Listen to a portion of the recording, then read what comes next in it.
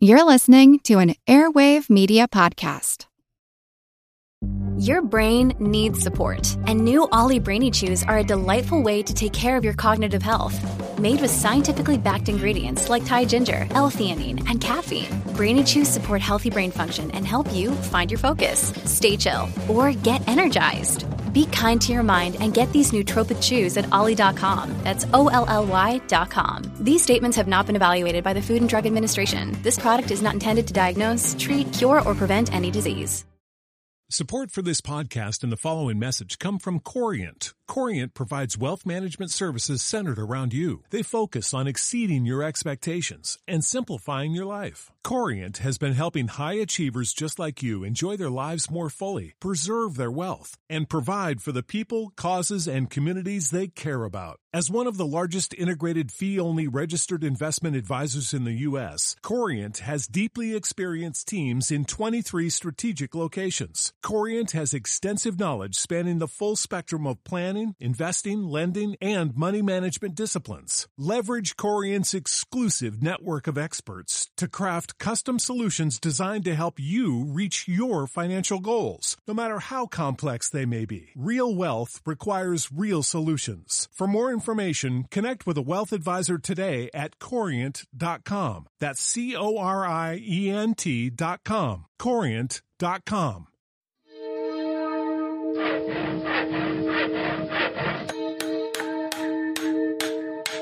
Monster House presents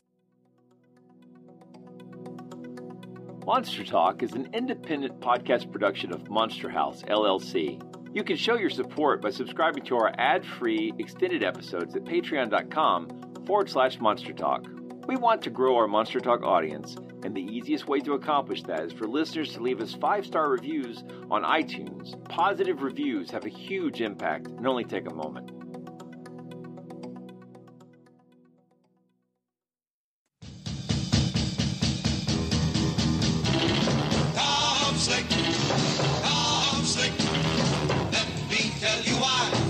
Best of all good guys. It's actually quite unlike anything we've ever seen before. A giant, hairy creature, part ape, part man. In Loch Ness, a 24-mile-long bottomless lake in the Highlands of Scotland.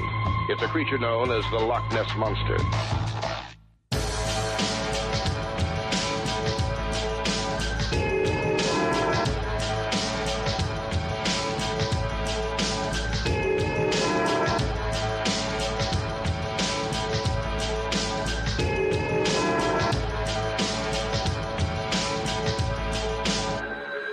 Monster Talk.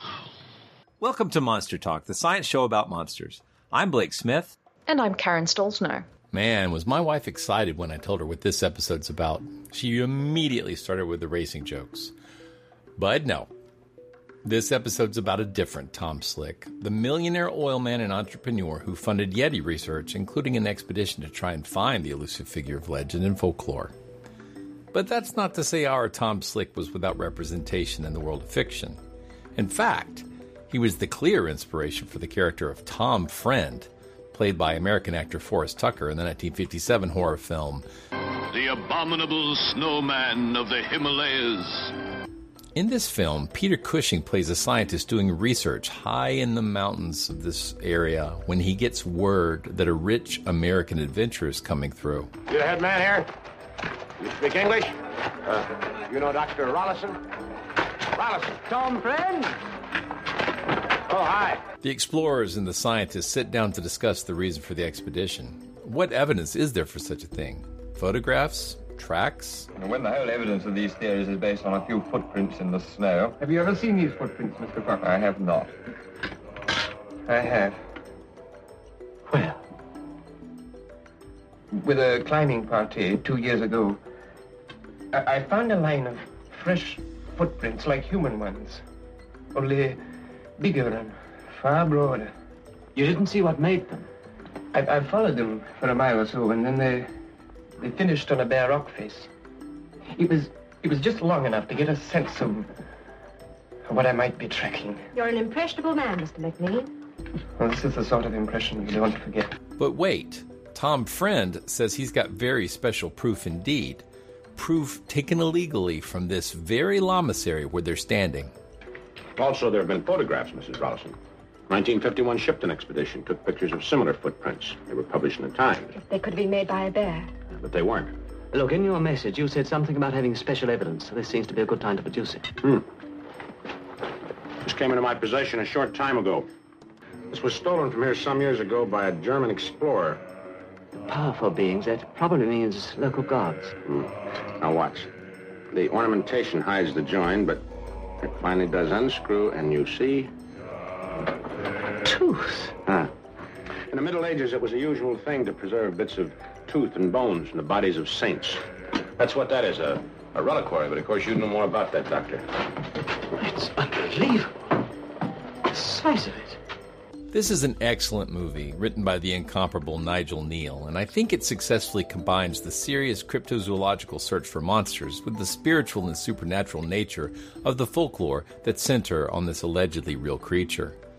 But as much as I love that movie, the real story of the inspiration for that character is even more interesting to me, and I hope after this episode it will be to you as well. Monster Talk. All right, we're going. We're doing it. It's happening. Finally. Yeah. Well, so everyone's waiting with bated breath. Okay, so tonight on Monster Talk, and it's evening now, so I mean we were going to record this earlier today, so this is the theme for us. It is. Yeah, exactly. So I mean, I think we've mentioned before. I always assume people, darken the lights and lean into their earbuds. Light a candle. Right. Yeah. Whatever is necessary to get into the mood for some Monster Talk. But get that ambiance. Yeah. Tonight we're going to be talking about Tom Slick. And no, not the cartoon character. Mm-hmm. Although there's almost 100% chance. I wondered about that. Yeah. When I tried to explain this to Kathleen, I was so excited. We're finally covering this. She wanted to know why we were covering the cartoon character and then refused to let me actually explain. She just kept making Tom Slick jokes.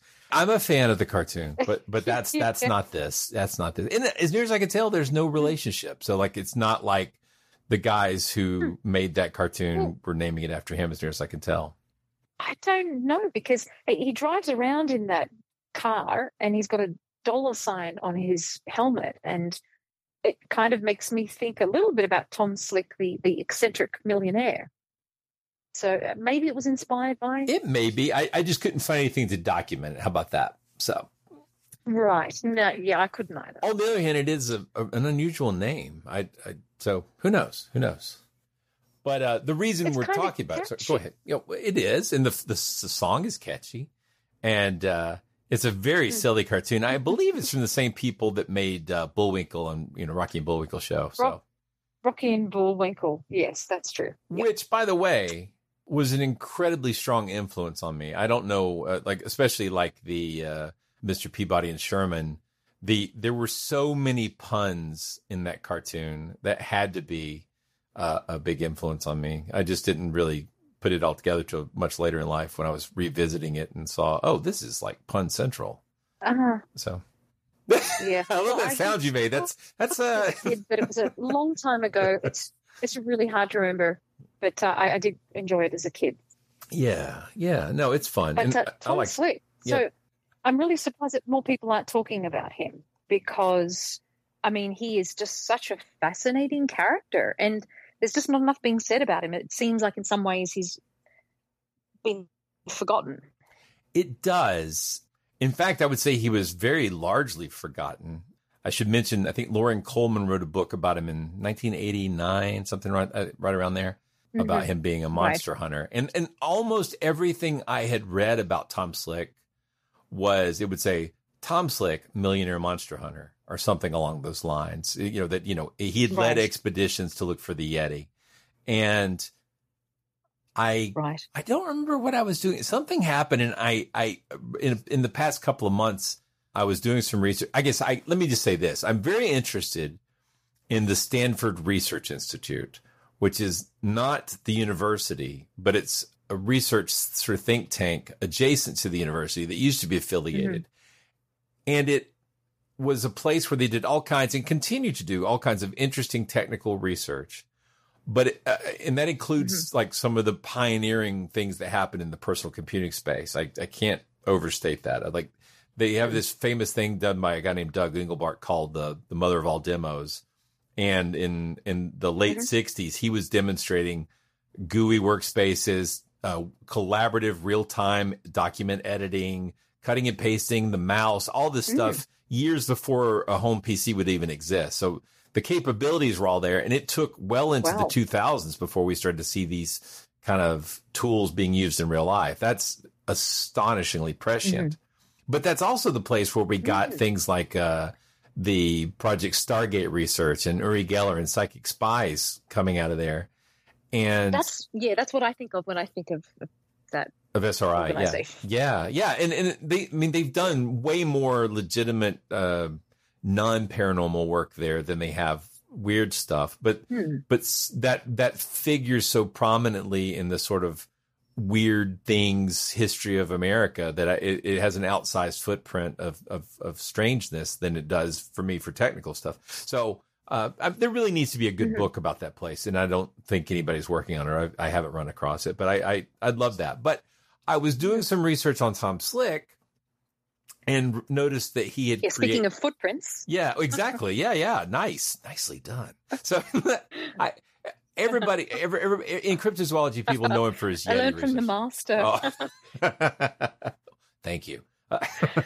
Well done, Padawan. Right. Thank you kindly. I want to point out, too, that apparently there was going to be a fictionalized movie that was based on Tom Slick's life with Nicolas Cage starring as Tom Slick. And I think the movie was going to be called Monster Hunter. Yeah. So I haven't heard anything about that. Apparently it's just stalled. Yeah. It does appear to have stalled. But that would be fun if that ever came out. It could be quite fun. When doing research for this show, what drove me to it was running into that he had created something called the Mind Science Institute. And I didn't really see much about that, but it sounded kind of like similar. Like the name of it sounded similar to the SRI consciousness stuff. research, isn't it?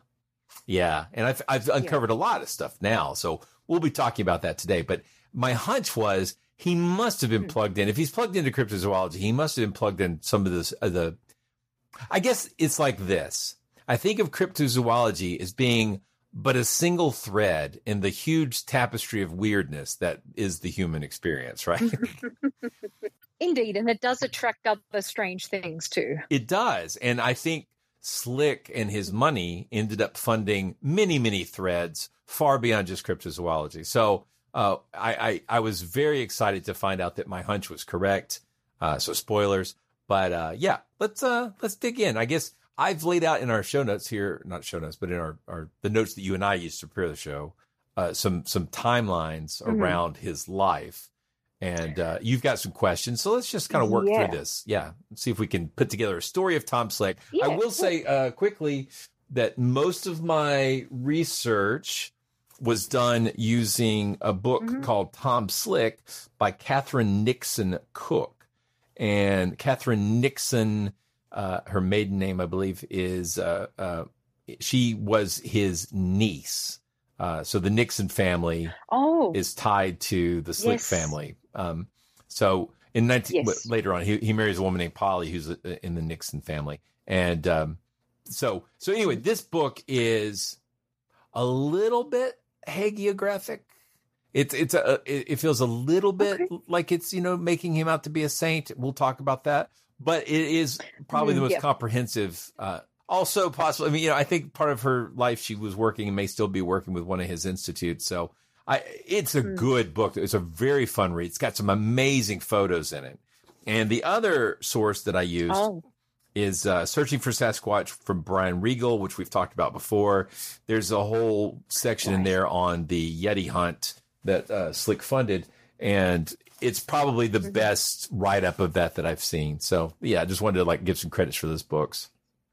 Fantastic. And so, Tom Slick, I had absolutely heard about him before, but I didn't really know that much about him. I knew he was a kind of Indiana Jones type figure, and just digging into this a little bit more. I mean, he was and is a fascinating character. Can you give us a kind of overview about who is Tom Slick? Yeah, so he's Tom Slick Jr., And his father was known as the king of the wildcats. Although I think they used to call him something like Dry Hole Tom or Dry Well Tom because he was always looking for oil and not finding it. Yeah, that doesn't sound good. No, but when he found the oil, everything changed because when his wildcat was like the first of the big American oil finds from an independent, and it was a big, big, big find. And from then on, he just continued to make money until he just sort of dropped dead when Tom was only 14, Tom Jr. Yeah, I think he had a heart attack. He was only about 46. So that's pretty young. Yeah, pretty young and unexpected. But the father had, prepared. I mean, they were very well set up financially. Everybody had a trust fund. But Tom Slick Jr., we're just going to continue to call him Tom Slick for the rest of this. But he was 14 and suddenly became the man of the family. He was sent off to a fancy boarding school in New England and didn't like it. But he got a good education, and he ends up in 1937, after he's finished school, he does one of those classic, let's go to Europe, right? I now see the world for a few minutes, right? And so he goes, and everybody talks about him stopping in Scotland to look for the Loch Ness Monster. It's interesting. He travels all over Europe, and I noticed that in Brian Riegel's book, Riegel mentions that he also traveled to Nazi Germany and to Soviet Russia. And then there's allegations, or I shouldn't say, there's a hint that, he might have gotten a taste for Nazi memorabilia. I saw nothing to suggest he was in any way Nazi sympathetic or anything like that. But he also was interested in Nazi gold after the war. So, yeah, I mean, I'd heard that he was interested. We're going to get into this later anyway, but that he got interested in this kind of thing, finding out about the discovery of the panda. Yeah, there's several things going on there. So let's you're right. Let's hold off on that just a little bit. So he comes back from Europe, and then he's got this girl named Betty that Betty Lewis. He's interested in. They have a very volatile relationship. If he says black, she says white, that kind of thing. But they liked each other. And she starts to go off and she's going to marry somebody else. And that really upsets Tom. So he, really lays on the work trying to change her mind. And then she does. And then he ends up marrying her in 1939. I gather they argued a lot. But in 1943, they have their first child, whose name is William. Tom is not off at war at this point because he has really bad vision, or not good enough for the military standards at the time. And as the war progresses, they lighten up the vision requirements, and he gets to be involved in a lot of military activity, logistical type stuff, and ends up spending time in Hawaii. She has her first child named William, who's born in 1943. But the next year, she divorces Tom. Now, it's unclear. None of the biographies say why. I mean, they argued a lot, but he was traveling a lot, and that is actually a theme that continues throughout his whole life. I'd like to get back to that because nobody explicitly says he does anything naughty, but I see a lot of evidence he was a playboy. I heard he was a playboy too, and he hung around with the Hollywood crowd, so it's possible. Yeah, exactly. You never know. So she moves on, and he keeps in touch with his son William. He can. I don't know how much he continues to support him, but he does stay in touch. And in 1945, at the end of the war, he starts dating this woman named Polly Nixon. And right after World War II is over, it's an interesting time. I mean, obviously, there's a lot of exuberance after the war. He's 12 years older than her, and he's a divorcee, which in the 1940s and 50s was a big deal. It was, kind of a social black mark. But he's also really, really rich, and they appear to be really in love. But he's got this idea, and this comes up over and over again in the biography, that he wanted to mold her to be the perfect wife. And that does a little controlling. Yeah, which is interesting. Again, he wants to control her, but he's also gallivanting all over the world. So he marries her in 1946, and then they end up having 3 kids together: Patty, Tom, and Chuck. And then he's traveling everywhere going out looking for oil, going on crazy adventures, going on pleasure trips. And he sends stuff back. He comes back as the, I'm visiting now. It's time to be a dad. And then he leaves again. Right. And so the kids love him. They're excited. They've got this adventurous father who's off doing things and sending back crazy gifts from around the world. She, on the other hand, is tired of his crap. So yeah. Well, I want to add too, though, that didn't he really expand on the wealth that the father had accrued? I mean, he really made money himself too. He absolutely did. Yeah. People get money and then they just spend it. Yes. Not naming names. He's not just he's not a trust fund baby. Right. Money. Exactly. He ends up forming a cargo air company. What maybe the first in the country, if not definitely one of the first. And doing he's constantly doing business deals constantly. And he is such a fan of scientific and technological research. That's a value. He studied biology in college, but he ultimately ends up not really going to do an advanced degree or anything like that. But when he establishes his farm in Texas, he names it SR, like ESSAR, but it stands for scientific research. So that's kind of his idea there. And so right after the war, he creates the Southwest Research Institute, which is an independent applied research and development organization. And the whole idea there is that it's going to be a place where you can solve technological problems. And he's willing to try almost anything. So he's big into experimentation and hiring scientists and researchers. And he uses a methodology he calls the red car method.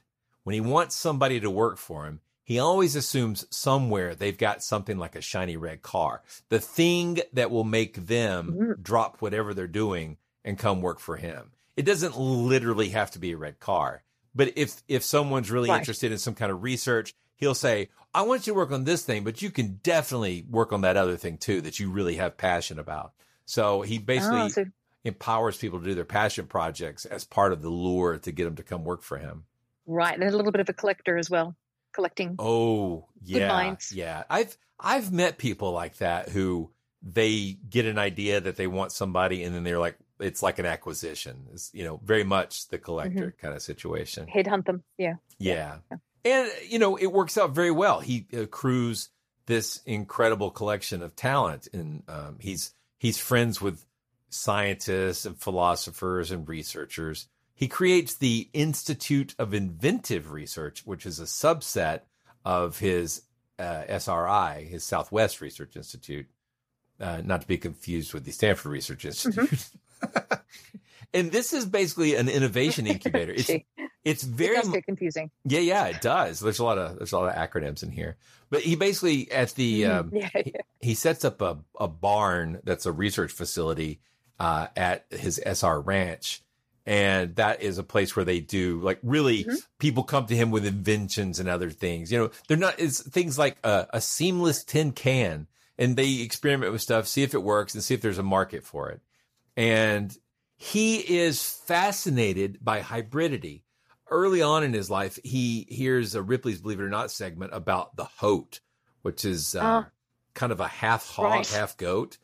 Now, great name. It is. It's one of it was a living thing. I mean, it's a lot of these sort of, malformed, mutated livestock end up being sideshows in bottles because they die.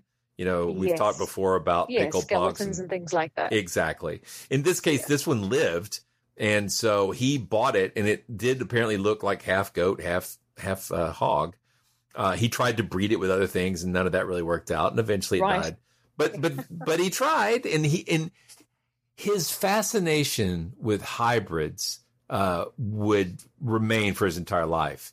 You have to be a little cautious with how you read Catherine Nixon Cook's book, I think. She's plugged into the family, so she's getting a lot of family lore. And a lot of times when you hear family lore, people tell the stories in ways that sort of aggrandize the importance of what they did. Glorify. Yeah. And I don't think there's any malice in it, but for example, she talks about him being the first guy in Texas to develop the Brangus cattle breed. It makes perfect sense. Slick would be interested in this because it's a mixture of the Indian Brahma bull and then the Scott Angus bull. So the Angus is famous for being really tasty, but the Brahma bull is famous for being heat resistant. So there's a Brangus Breeders Association, and on their website they describe it as being he's one of several people who across ranches at the same time were working on breeding this mixture. And so they've eventually settled in on a particular ratio of Angus and Brahma to make these cattle. But they're quite hearty and apparently taste good. But you could still find them today, and I could put links to that in the show notes. But as he's traveling around the world, he's constantly looking for different plants that might thrive in America, different fish that might thrive in America. You coming from Australia, you're aware of what the hazards of that can be, bringing in something that this might thrive, says guy in kudzu covered South Georgia, right? Australian custom laws are amongst the most strict in the world. I mean, I've gotten into trouble in the past for taking cookies and biscuits and things into the country. And you basically get thoroughly searched and have to dump anything that you've brought into the country in terms of food and just anything that they deem to be suspicious. They're very cautious. Yeah, there's a clear pattern there that he was interested in hybrids. And I think it's interesting that he was so fascinated with science, and yet at the same time he had this deep interest in cryptozoology, which makes me think just how paranormal or how pseudoscientific was cryptozoology seen in those days. I mean, we're going back to the 1950s or to the 1930s, 40s, and 50s. Was this seen as science then? Yeah, it's a good question. I think coelacanth was discovered around 38. And so that was a big thing. And like you say, the panda had been discovered. And this is just before Bernard Heuvelmans releases his book On the Track of Unknown Animals. So let's see. So that would have been 58. And I think that first came out in French because he's from Belgium. But apparently Slick was familiar with the book. I don't know if he was able to read French or not, but he talked about having been familiar with the book even before the English translation came out. So, yeah, he was definitely plugged into all this stuff. And he seemed like the kind of guy who was plugged into a lot of strangeness. And that seems to have escalated. Yes. It seems to have escalated after he gets divorced from Polly. So around 56, he ends up going on this trip to British Guiana, and which is interesting for me, I think, because he was ostensibly going because he'd read a really strange book about that area, which claimed that there was a sort of a diamond pipeline, but it also had lots and lots of entries about the magical healing powers of the plants and the magical capabilities of the shamans of the region. And so this, traditional medicine and sort of, native magic and all that sort of stuff. So he puts together an expedition to go look for this diamond thing, this sort of diamond tunnel corridor producing area, and to test out are the shamans real, and also does the medicine work? Like, is there a pharmaceutical opportunity here that he can exploit? And so they fly down and they go on all these little bit serpent in the rainbow. Literally, his niece in the book, she quotes Wade Davis and talks about the pharmaceutical powers and stuff. Oh, wow. So, yeah. And, quite. And he finds stuff that seems to work. Like he finds anti-dysentery medicine, for example. But he also tries out, according to the notes in the book, they don't go into explicit detail about what he tries, but while the shaman claimed to have go to other worlds and, the sort of things, sounds very much like the kind of things you can experience with ayahuasca, where they talk about you traveling to other dimensions and having your ego deconstructed and reconstructed and all that sort of thing, being able to fly. He doesn't get any of that. He says he never flies any further than his hammock when he tries the medicines. But there's also a funny story about him. He's very adventurous and wants to try different cuisine. And at one point, I guess the people he's traveling with, they get tired of like him doing this. And so they agree to try some of the local cuisine, which is apparently a dish made from octopus. And it makes everybody sick. And after that, he agrees to eat the regular food that he's familiar with. So I thought that was kind of funny. Well, did you hear about the accident that he had at the end of that trip? He was on a plane trip. They're on a plane trip. And the plane crashed. Right. As they're getting ready to come back, he's coming back, but he's leaving behind two of his partners. And the plane's new.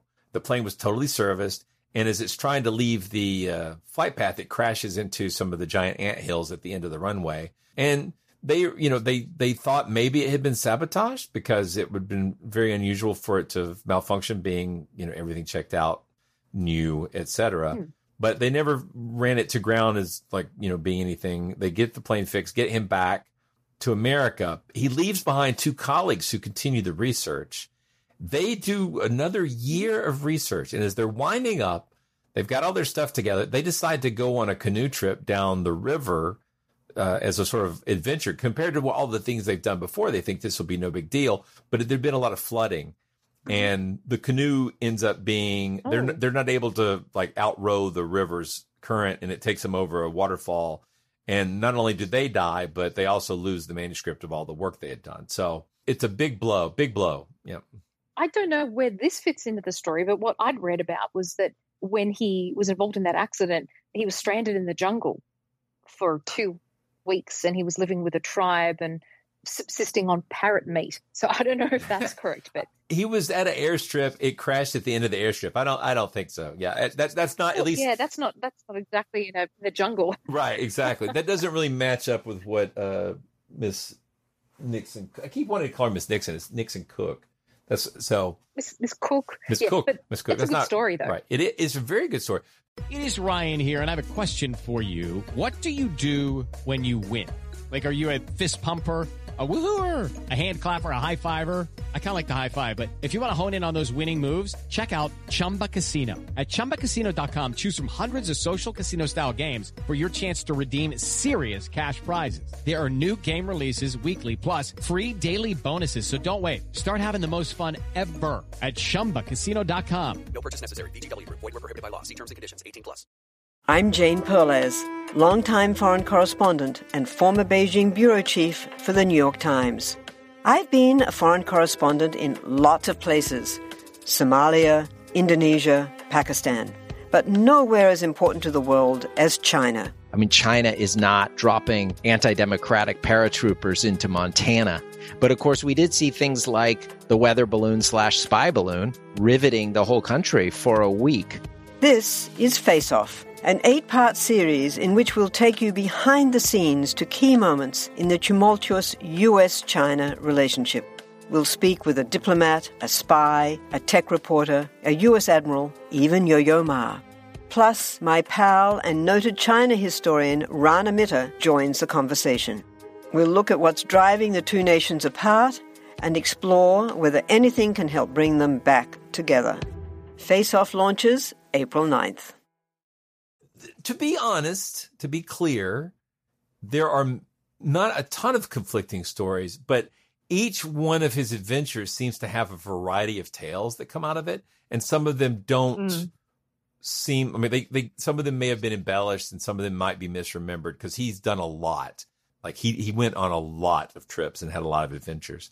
But out of these things, he sends back samples. Like the whole time he's sending back things to have them checked to see if they're any good or not. Do they work?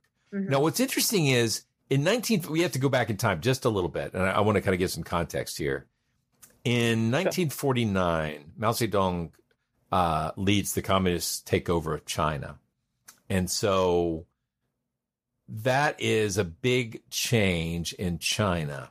And it bothers a lot of people because there's, people had investments and other things that get national. There's, people in the West, even if you wouldn't think of it, they did have a lot of economic and political reasons for caring that China suddenly became a giant communist nation. It's a big deal. Oh, yeah. And the fear of the domino effect and all that stuff. So and I find this very familiar territory, but the whole region of Tibet decides to start seeking international recognition as a independent nation. So it's reaching out to other nations and trying to establish diplomatic ties and treaties and that sort of thing. And China in 1949, between 1949 and 1951, rolls in and takes over Tibet. They call it the peaceful liberation of Tibet and consider that Tibet's always been part of China. I think most of the West considers it to be the annexation of China. It has incredibly familiar notes to what's going on in Ukraine with Russia right now. Right. Yeah, true.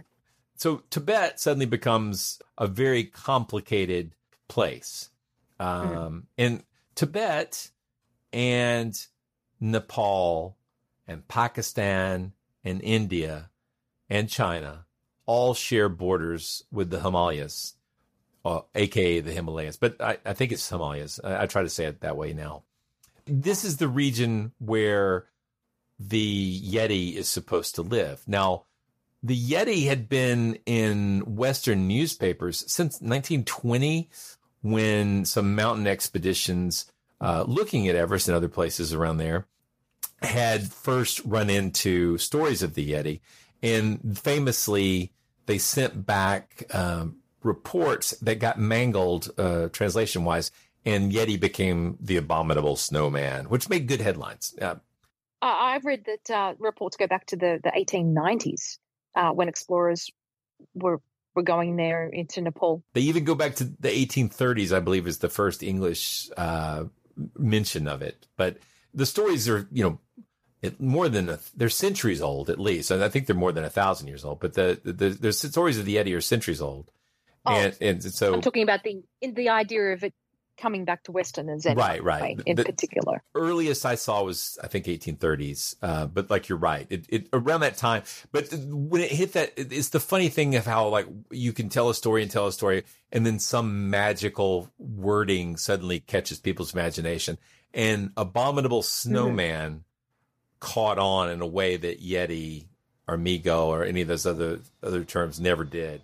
It just really got it blew up in the papers. We talked about that before. Like, even H.P. Lovecraft read about the Yeti and the Migo and added that to his fiction because it was like, no, those are real. They're just, he made a different monster out of them. But yeah, well, from what I've read, just regarding the name Abominable Snowman, I've read that it was a mistranslation of Mito, or there are several different, I think, pronunciations of the term for man bear, but that it was interpreted as or construed as meaning filthy, and so that's how they came up with the term abominable snowman. And nowadays, of course, people will talk about sightings, the Sasquatch, Bigfoot, the Yeti as being stinky, and that maybe this is kind of the name that's coloring the sighting. We talked about that recently with Eric Mortensen in our episode about Yeti stories you've never heard before. There's so many names for the creature. I'm still bumping in the names I haven't heard before. That's absolutely real. But absolutely. 1920 different dialectal terms. Exactly. And they mean different things in different parts of the world. Like it's all sounds like roughly the same creature, but there's actually probably a couple of different animals at the root of this, and then a lot of folklore that's supernatural and magical and has nothing to do with real animals. So. And we talked in that episode a little bit about the sort of colonial nature of cryptozoology coming in and sort of, we're going to give you the scientific explanation for all your magic stories, that sort of thing. It's like that, so there's a lot of that going on. The mighty Westerners with their mighty science coming in to tell people what's really up.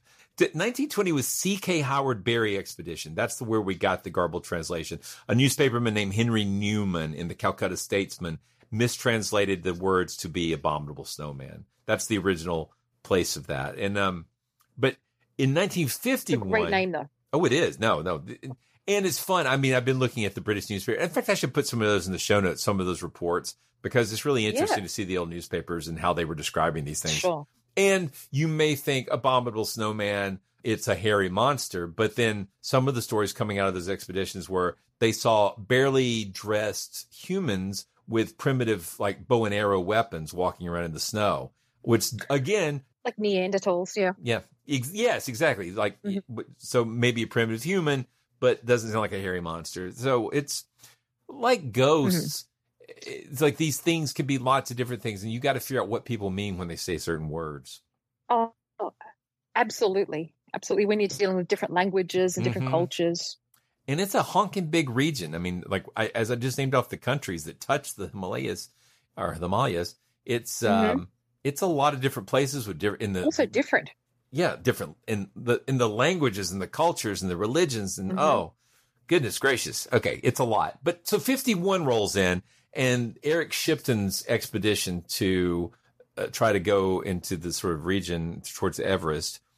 He's trying to get to the 29,000 foot peak of Everest. They see, I think it's in the Gauri Sankar region, a bunch of tracks, and they take photos of them. There's this big long string of footprints, and they're bigger than the snowshoe prints. There's a famous photo of one of them next to an axe. Famous photo. Yeah. And so it became that did the 1952 equivalent of going viral. Especially there was a Popular Science article in 1952 that showed the photos and talked about this. And I think that was sort of what the Shipton trip in particular was probably what got the Yeti into Tom Slick's mind. Right. But there was a lot of interest in sending a scientific research team to the region to find out what was going on. But, and I think this is important, there was also a lot of political interest in finding out what the heck was going on with China and Tibet, and basically what's the geopolitical situation there. Because, if by this point, I see. Britain had left India, and so there's all these regions where there's, superpowers are basically jockeying for position. Countries are trying to maintain their independence. India and Pakistan had been split up by the Brits. And I mean, there's a lot going on. So for the, it's not the CIA yet. It's the OSS, I think, or maybe it becomes the CIA right around that time. This is all right around that same period. There's a lot of interest in people sending spies to find out what's going on. So, it's too much of a story to explain here, in any kind of like if you want to really see a good summary, check out Brian Riegel's book, because he does a beautiful job of not just breaking down the story of who might have been a spy, who was definitely a spy, and who we don't know. He also gives you background on the different characters. There's a guy named Dylan Ripley, definitely a CIA spy, but also an ornithologist. There's a Russian guy named Boris Lasanovich, who is in the region. He's called Boris of Kathmandu, and he's kind of like the fixer in the Kathmandu region. So if you want to go through and do any kind of expedition, you need to stop and talk to him to get equipped properly. There's a anthropologist, Carlton Kuhn, who's very famous, but also had some super controversial racist ideas that the fascists and Nazis liked. With you talking about Boris makes me think of Rocky and Bullwinkle. Again, exactly. Yeah. Boris. Yeah. So yeah, exactly. Life magazine was run by a guy like Time, Life, that whole sort of conglomerate was run by a guy named Henry Luce, spelled Luce, and he was fiercely anti-communist, and he loved Chiang Kai-shek, who had been the leader of China. So he was really annoyed at everything that had gone on, and he was also really interested in the Yeti story. So he was trying to put together an expedition, and so Tom Slick basically gets into competition with Henry Luce over who's going to put the expedition together to go find out the real story of this Yeti. And this is the crazy part. Meanwhile, 1956, while all this is going on, they're like trying to put this together. Peter Byrne finds out about this because he's sitting at a campfire with Tenzing Norgay, who later goes with Hillary to the top of Everest. He's later one of the two that makes Edmund Hillary. That's right. And so Byrne hears directly from Tenzing Norgay that there's this guy named Tom Slick who's a millionaire who wants to find the Yeti. And so Peter Byrne's like, whoa, wow. So Peter is like a 24-year-old Irish guy who's working on an Indian tea plantation, or I shouldn't say that, excuse me, a Darjeeling. That's Darjeeling, India, though, right? I think that's India. It is, yeah. A town in India's West Bengal state in the Himalayan foothills. Exactly. So Byrne has been working on a Darjeeling tea plantation, but that's his primary job. But his secondary job, to make extra money, he uses his tracking and hunting skills and leads people on tiger expeditions. And so he's built up a reputation as a guide and a hunter. And he's clearly an adventurer. He's young and, interested in this stuff. He's hanging out with exactly the right people to find out about this Slick expedition. He sends off a letter to Slick, and Slick, lucky for him, Slick has a girlfriend in India named Kathy McLean. Now, Slick met her not in India, but then he's kind of entranced with her. And then she says, yeah, well, I got to go. I'm moving to India. And then so she continues to send him letters. McLean sent Slick letters back from all her travels. So when Byrne writes to Slick saying, hey, I'm interested in hooking up and doing this, Slick uses McLean as an agent to talk to Byrne and sort of make the arrangements. I think Kuhn was also in on that meeting. So they get together and have a powwow or whatever you want to call it. They get together and they hammer out the details. And that's how the Tom Slick expedition initially gets started. That's going to be the Tom Slick expedition. Wow, that's quite a story. It is. It's a really interesting story because Slick basically scoops Life magazine out of the way, and he ends up getting a little bit of additional funding from another oil guy. And so I think it's Slick Johnson, if I remember correctly. And that's how the funding happens. But Slick goes himself, and the weird thing is he's been working with all these scientists and spies to prep for this deal. But as he's getting ready to make the final, put the package together, if you will, he suddenly kicks them all to the curb and just has the adventurers go. They don't take the scientists with them. They have a network of people to send samples to, but it's like the He-Man Monster Hunters Club going to look for the monster, and they're leaving the scientists on the curb. Right. Which Regal points out means it's still a valid way to do the business, but it's not good because now they don't have anyone on the team who can discern what's good scientific evidence and what's garbage. Exactly. It's not proper field work at all. Exactly. So it kind of breaks down from being a interesting anthropological / biological hunting trip with real scientists, into a bunch of adventurers who, have bags and jars to put stuff in. So, and some bias as well. Yes, exactly. Now, I'll say this, Slick seemed open to almost anything, but he did seem to also have some critical thinking skills. He wasn't duped by everyone who came along, but he did, he was way more open-minded than your average scientist, I would say. Well, what I think is interesting is, wasn't it around this time that the Nepalese government forbade foreigners from killing a Yeti? I believe along the lines of what happened to the first panda. Yeah. I believe they were either 4 days into or 4 days before they started their expedition. I think it was 4 days into it when the Nepalese government passed a law saying you can't hunt or capture a Yeti. Yeah. So because Slick wanted to capture it live. And so he had a series of tranquilizer dart guns put together. They called them the power guns. And they had a combination of tranquilizers and then stimulants to wake up the Yeti. So they were prepared. They really were prepared. And in fact, when they were trying to put the deal together and they had to talk to Boris the Fixer, the Boris of Kathmandu, they had to give up one of their tranquilizer guns to him. And then he loved having it, but he was scared of it too, because it was this weird newfangled contraption. Oh yeah, I'd be scared of it too. And it's rural Nepal. Things aren't great. They're at one point they get on this colorful rickety bus, and as they're riding along, the bus's brakes give out and the bus starts to go out of control and is rolling down a hill and everybody's jumping out. Slick jumps out too. The bus crashes into a house. Fortunately, nobody's killed, but not everybody got off the bus, so a lot of people were injured. And there's two different sort of versions. I'm inclined to trust Slick's niece. She said that his injuries were primarily on his shins. Some people said it was his knees, but it troubled him the rest of his life.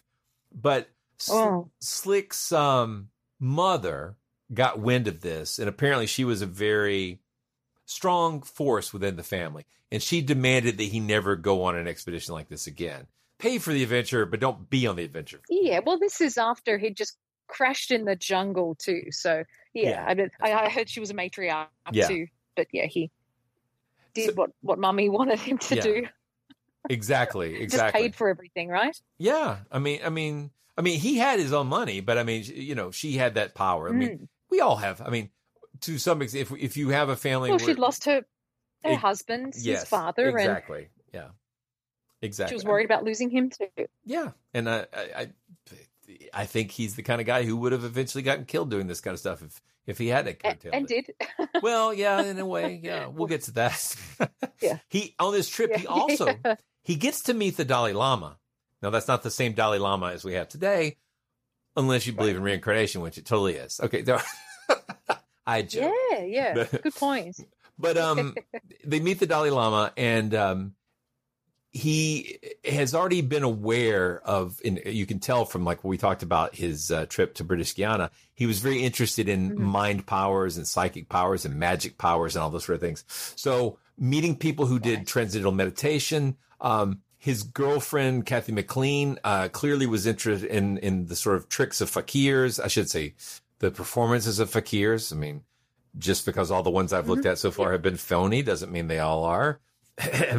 Anyway, so they were looking into all that. So he gets the idea to start his Mind Science Foundation because of this trip. And that same year, let me sort of finish up. They don't find the Yeti, and he ends up coming back to the United States. But he continues to fund additional research with Peter Byrne and Peter Byrne's brother. And so that goes on. But meanwhile, he comes back to the U.S. and establishes the Mind Science Foundation. Now, this is where I get very excited because we're going to step away from cryptozoology for just a minute and talk about what happens with Slick back in the States. Because he's interested in transcendental meditation, psychic powers, all these sort of paranormal topics. Well before the Beatles. Well before the Beatles. Yes, exactly. Yes. It reminds me very much of, in fact, let me check the years on this. Because with the Beatles, I'm not sure. I think it was about 60, 67, 68 that they started. Yeah, it was in the 60s. Dabbling in exactly. Well, TM. Yeah. But check this out. Someone else was in India at the same time looking for magic and trying to find out about paranormal powers and trying to find the real magic. And that guy's name was John Keel, the same guy who gave us the Mothman prophecies, ultra-terrestrials, and all that stuff. So that early? Wow. Yes. Okay. So something was happening here at this time. This is John Keel and Tom Slick in the same area at the same time looking into these magical claims. Keel goes on to really sort of found the ultra-terrestrial school of the paranormal. And Slick goes on to create the Mind Science Foundation. And he starts working with people, looking for people who have psi powers. And that includes famous psychic Peter Hurkos. And he meets, he watches TV and he sees a performance on TV of a guy doing levitations. And that guy's name is Jim Crabe. And he reaches out to Crabe. It's like, I don't know you. You don't know me, but I'm interested in knowing more. If your powers are real, I'd like to know more about them. And if they're not real, I'd like to know that, you're doing magic or, stage magic or whatever. And that guy, Jim Crabe, turns out he's also very honest. He tells him, I'm a magician. This is all just a performance. And that's when Slick gets the idea of doing these series of talks at this place that he set up with his sister called the Argyle Club. Now, the Argyle Club is kind of like a country club, but it also has like fancy, very complicated dinner parties with all kinds of intellectuals and, people from different areas of expertise. At this point, I'm basically in love with Tom Slick because that has been a fantasy of mine for decades to be able to fund some kind of place where people with different areas of expertise can meet up and discuss things over dinner. Oh my God, I would love that. So, I didn't know anything about this. This is cool. Yeah. And so he decides if he's going to have these dinners and have psychics there, he should also have magicians so that he can sort of have a control / can they reproduce the same effect? And that's like, he called it part of his sense of fair play, but it's very reminiscent of the stuff Randy was doing, James Randi was doing later. Very much so, yeah. I wonder if Randy was familiar with all. I mean, he probably was. Probably was. Now, I know around this same time, Randy was interested in archaeology, and I don't know, that might have been the early 60s, but I know Randy went on like some crazy expeditions of his own, like grave robbing with Jim Moseley in South America. And it was an interesting time. By 1958, Slick has also co-written a book called A Permanent Peace, which he considers to be a roadmap to how we can have world peace and not end up in nuclear war. So he's a little bit ahead of the peace movement as well, which I think is kind of wild. Yes, yeah. Now, he was doing a lot of different things. His mind science facility ends up hiring or engaging the services of Andrea Puharich, who was a researcher who was also into all kinds of psychic powers, including a guy named Uri Geller. Now, he hires a Indian doctor named K.T. Jahargadar, who is going to study mental healing. And he hires a fellow Texan named C.V. Woody Wood Jr. to become a lifetime trustee of the Mind Science Foundation. And Woody is the guy who convinced Uri Geller to come to the United States to be studied in 1972. So this is all happening. Wow, all this crossover. There's a ton of crossover. And 1958 is also the year that Jerry Crew in California sees Bigfoot tracks around his logging operation. It's also the year that Bernard Heuvelmans releases On the Track of Unknown Animals. This is all ground zero for modern cryptozoology right here. Yeah. Oh, it's all happening. Yeah. And at a time, too, where I think it was more plausible. Oh, yeah, for sure. I mean, the research, you won't hear any criticism from me that the people were interested, curious, in experimenting and researching, and they never will, because if we sat in our chairs and said that's not real, that doesn't actually test anything. So now, once you've established it's not real, maybe it's kind of silly to keep at it, but it's good to do the research. So indeed. But you're getting up to the really fun stuff now. Yeah, I'm excited. So all the time this is happening, he's setting up this Mind Science Foundation. He's sort of working on, the proto-peace movement. Cryptozoology is being born. Peter Byrne and his brother are still in India looking for the Yeti.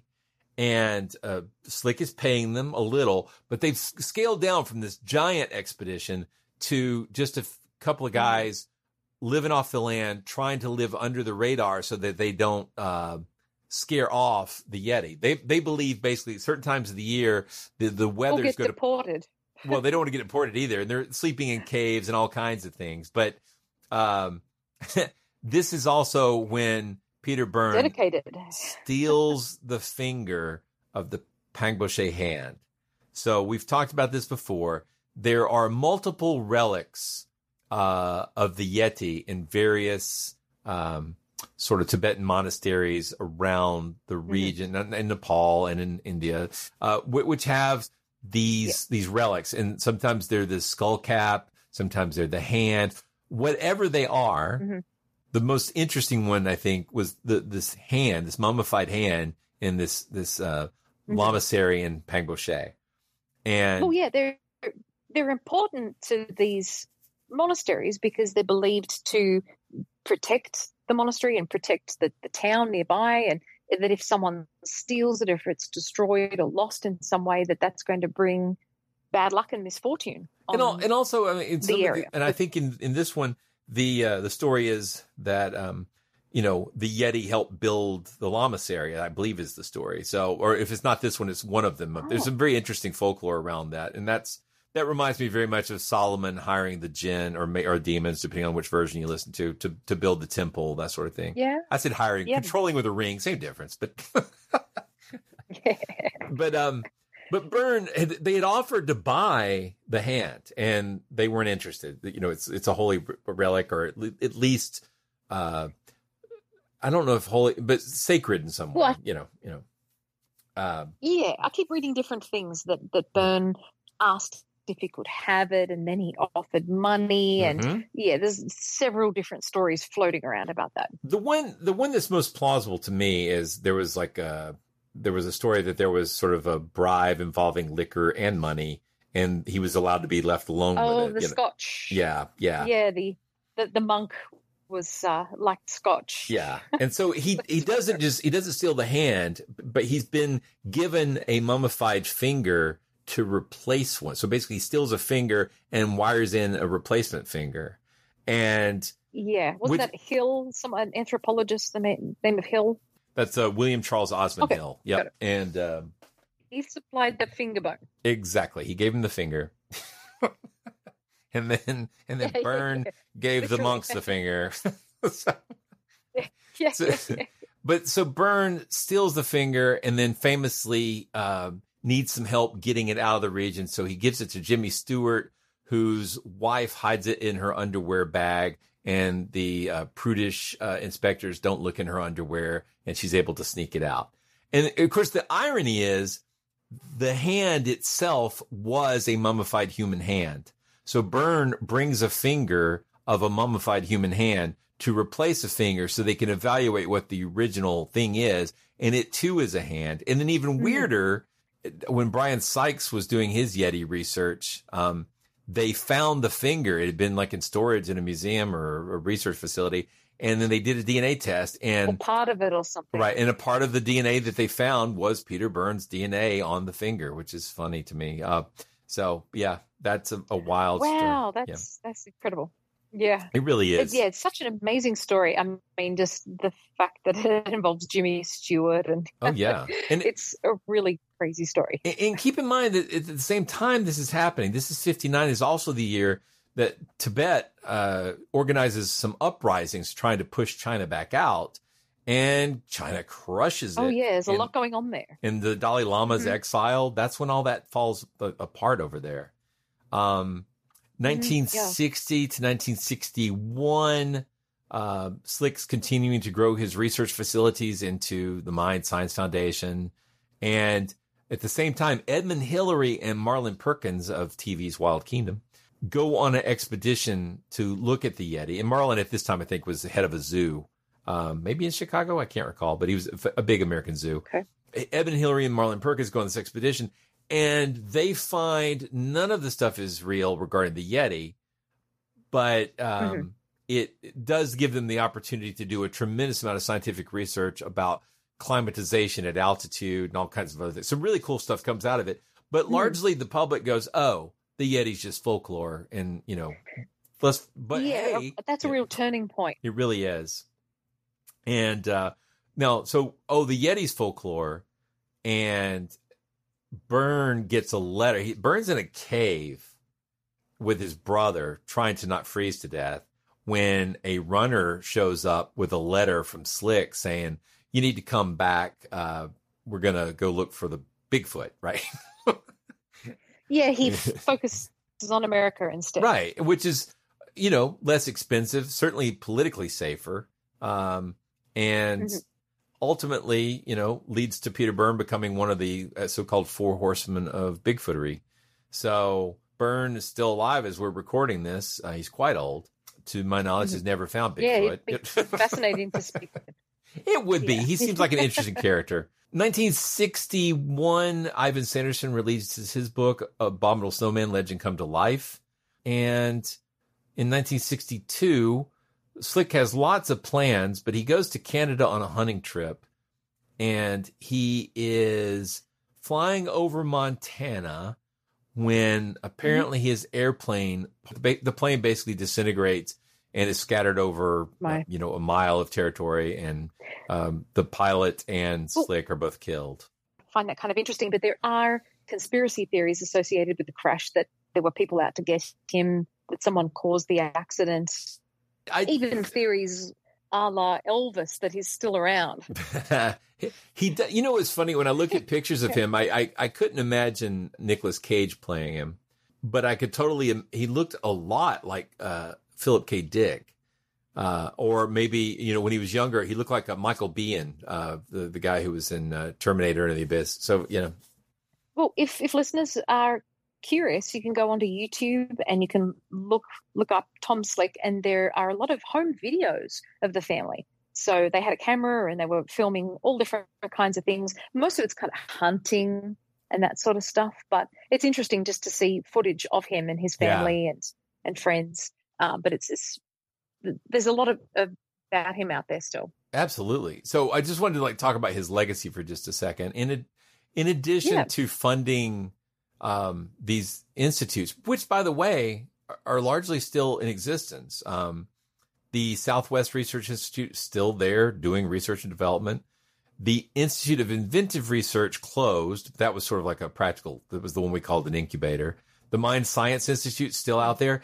And, yes, they were looking into psychic stuff, and they may still be, but if you go look at their site today, they're funding research for people like V.S. Ramachandran, the sort of like well-known brain scientists, and at least that's the publicly facing part of it. I don't know if they're still into the more paranormal sci stuff or not. I'd be interested in finding out, and maybe I'll reach out to them. Yeah.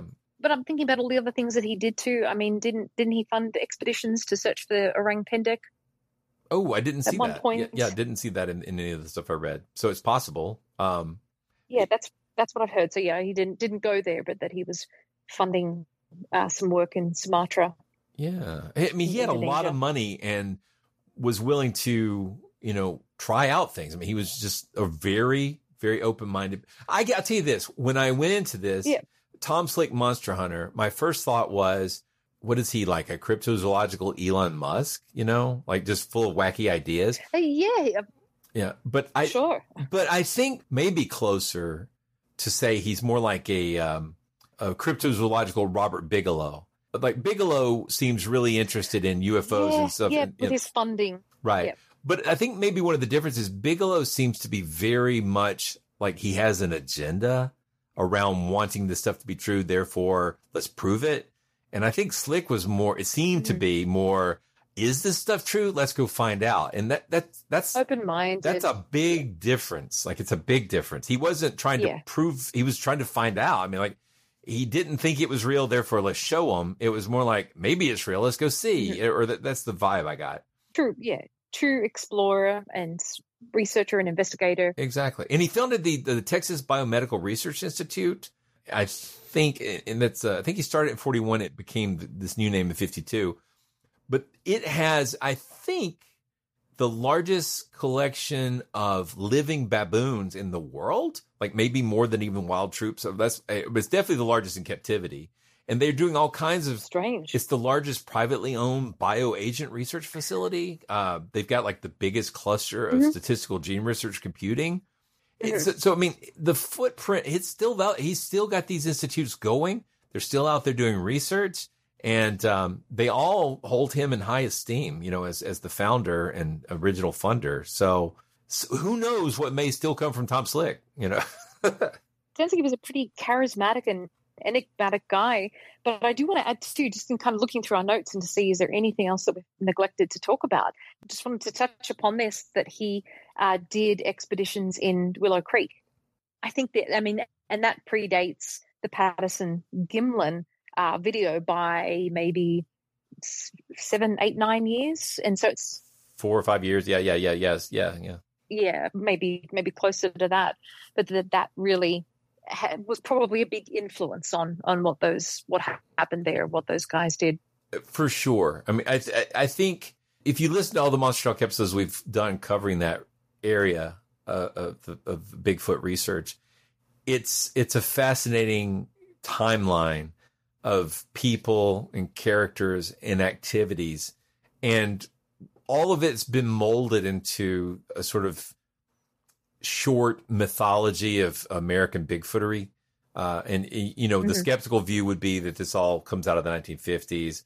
And of course, cryptozoologists have now sort of backfit lots of giant hairy men stories into being part of Bigfoot lore. And so there's definitely multiple ways to look at it.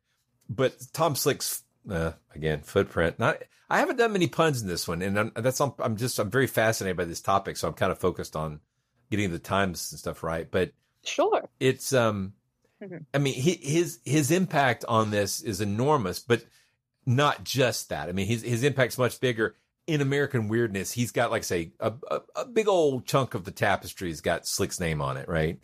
And indeed, yeah. This is not meant as an insult at all, but I would say that one of the things that I thought was amusing was in her book Cook talks about, first of all, I didn't realize that Neiman Marcus was a Texas company. I always thought of it being up in the north somewhere, but apparently Neiman Marcus was a Texas department store first.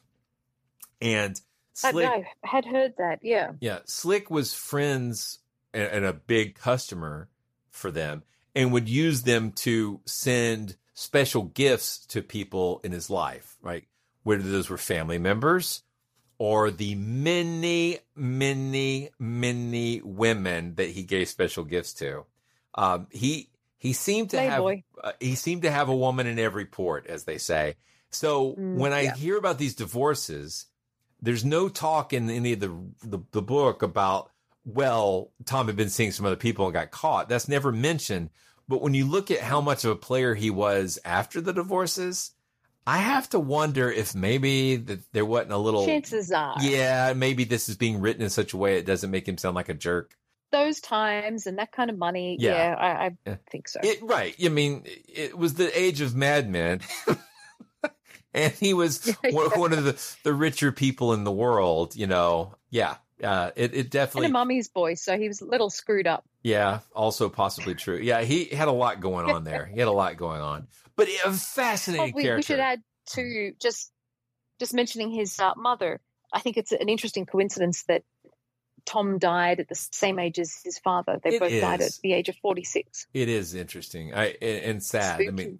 I mean, I'm 52 now, and 46 seems young, right? When you're 20, 46 sounds old. Well, at least you made it to 46. Now I'm like 52, like that poor bastard. But yeah, just a youngin'. Exactly. But anyway, this was just a little introduction. I would highly recommend checking out the book Tom Slick by Catherine Nixon Cook. And if you want to get into the weeds on the hunt for Bigfoot and Yeti and how it ties in with the CIA and all kinds of other interesting history, definitely check out Searching for Sasquatch by Brian Regal. Both these are great books. I also went back and used the chapter in Abominable Science on this as well from Prothero and Loxton. So just great stuff. And I again, you check the show notes. I'll put links to all those books. So, well, what a fascinating story. I mean, mummified Yeti hand and Sir Edmund Hillary and Howard Hughes and psychics. Jimmy Stewart. I mean, it is just such a swashbuckling tale. It's a good one. It's romance and adventure and sex and violence and crashes. Yep. It's good stuff. Indeed. Well, yeah.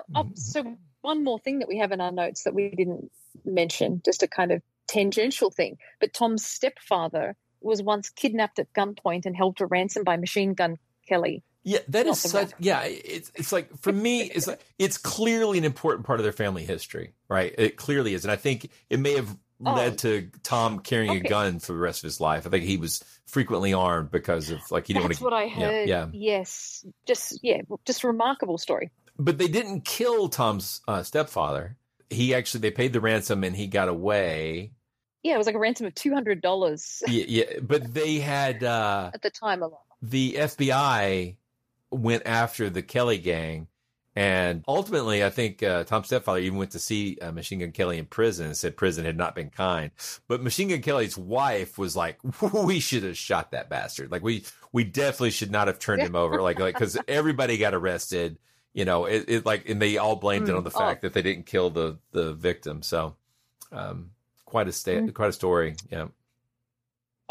Oh yeah, on top of everything else too. It's just indeed a remarkable story, and it's definitely urge listeners to read up on it more if they're interested. Yeah, I mean, again, his legacy may not be done. He's got these institutes still out there working in his name, so who knows.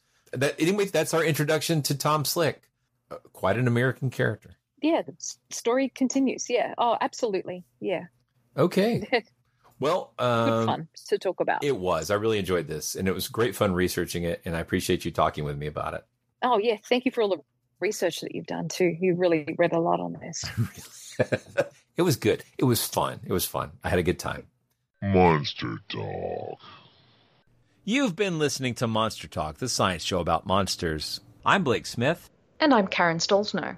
You just heard a Monster Talk discussion about the fascinating life of millionaire philanthropist, entrepreneur, and paranormal adventurer Tom Slick. Check our show notes for links to the books used in the research for this episode. We hope you've enjoyed this episode of Monster Talk. Each episode, we strive to bring you the very best in monster-related content with a focus on bringing scientific skepticism into the conversation. If you enjoy Monster Talk, we now have a variety of ways to support the show, all with convenient links at monstertalk.org/support. That's monstertalk.org/support. We have links there to our Patreon page as well as a donation button. Another great way to support the show is to buy books from our Amazon Monster Talk wish list, which directly helps us with our research. We love used books very much, so don't feel compelled to buy new ones, and we love Kindle so we can share our digital libraries with each other. And finally, without spending any money at all, you can support us by leaving a positive review at iTunes or wherever you get your podcasts. Positive reviews help keep us visible in iTunes, which is a great way to help us find new listeners. And please share our show on your favorite social media platforms. Monster Talk's a proud member of the Airwave Media Podcast Network, home of such shows as Therapist Uncensored, Subtext, and Small Things Often. If you'd like to advertise on this show, contact sales at advertisecast.com. Monster Talk theme music is by Peach Stealing Monkeys, and Karen and I thank you for making Monster Talk part of your listening life.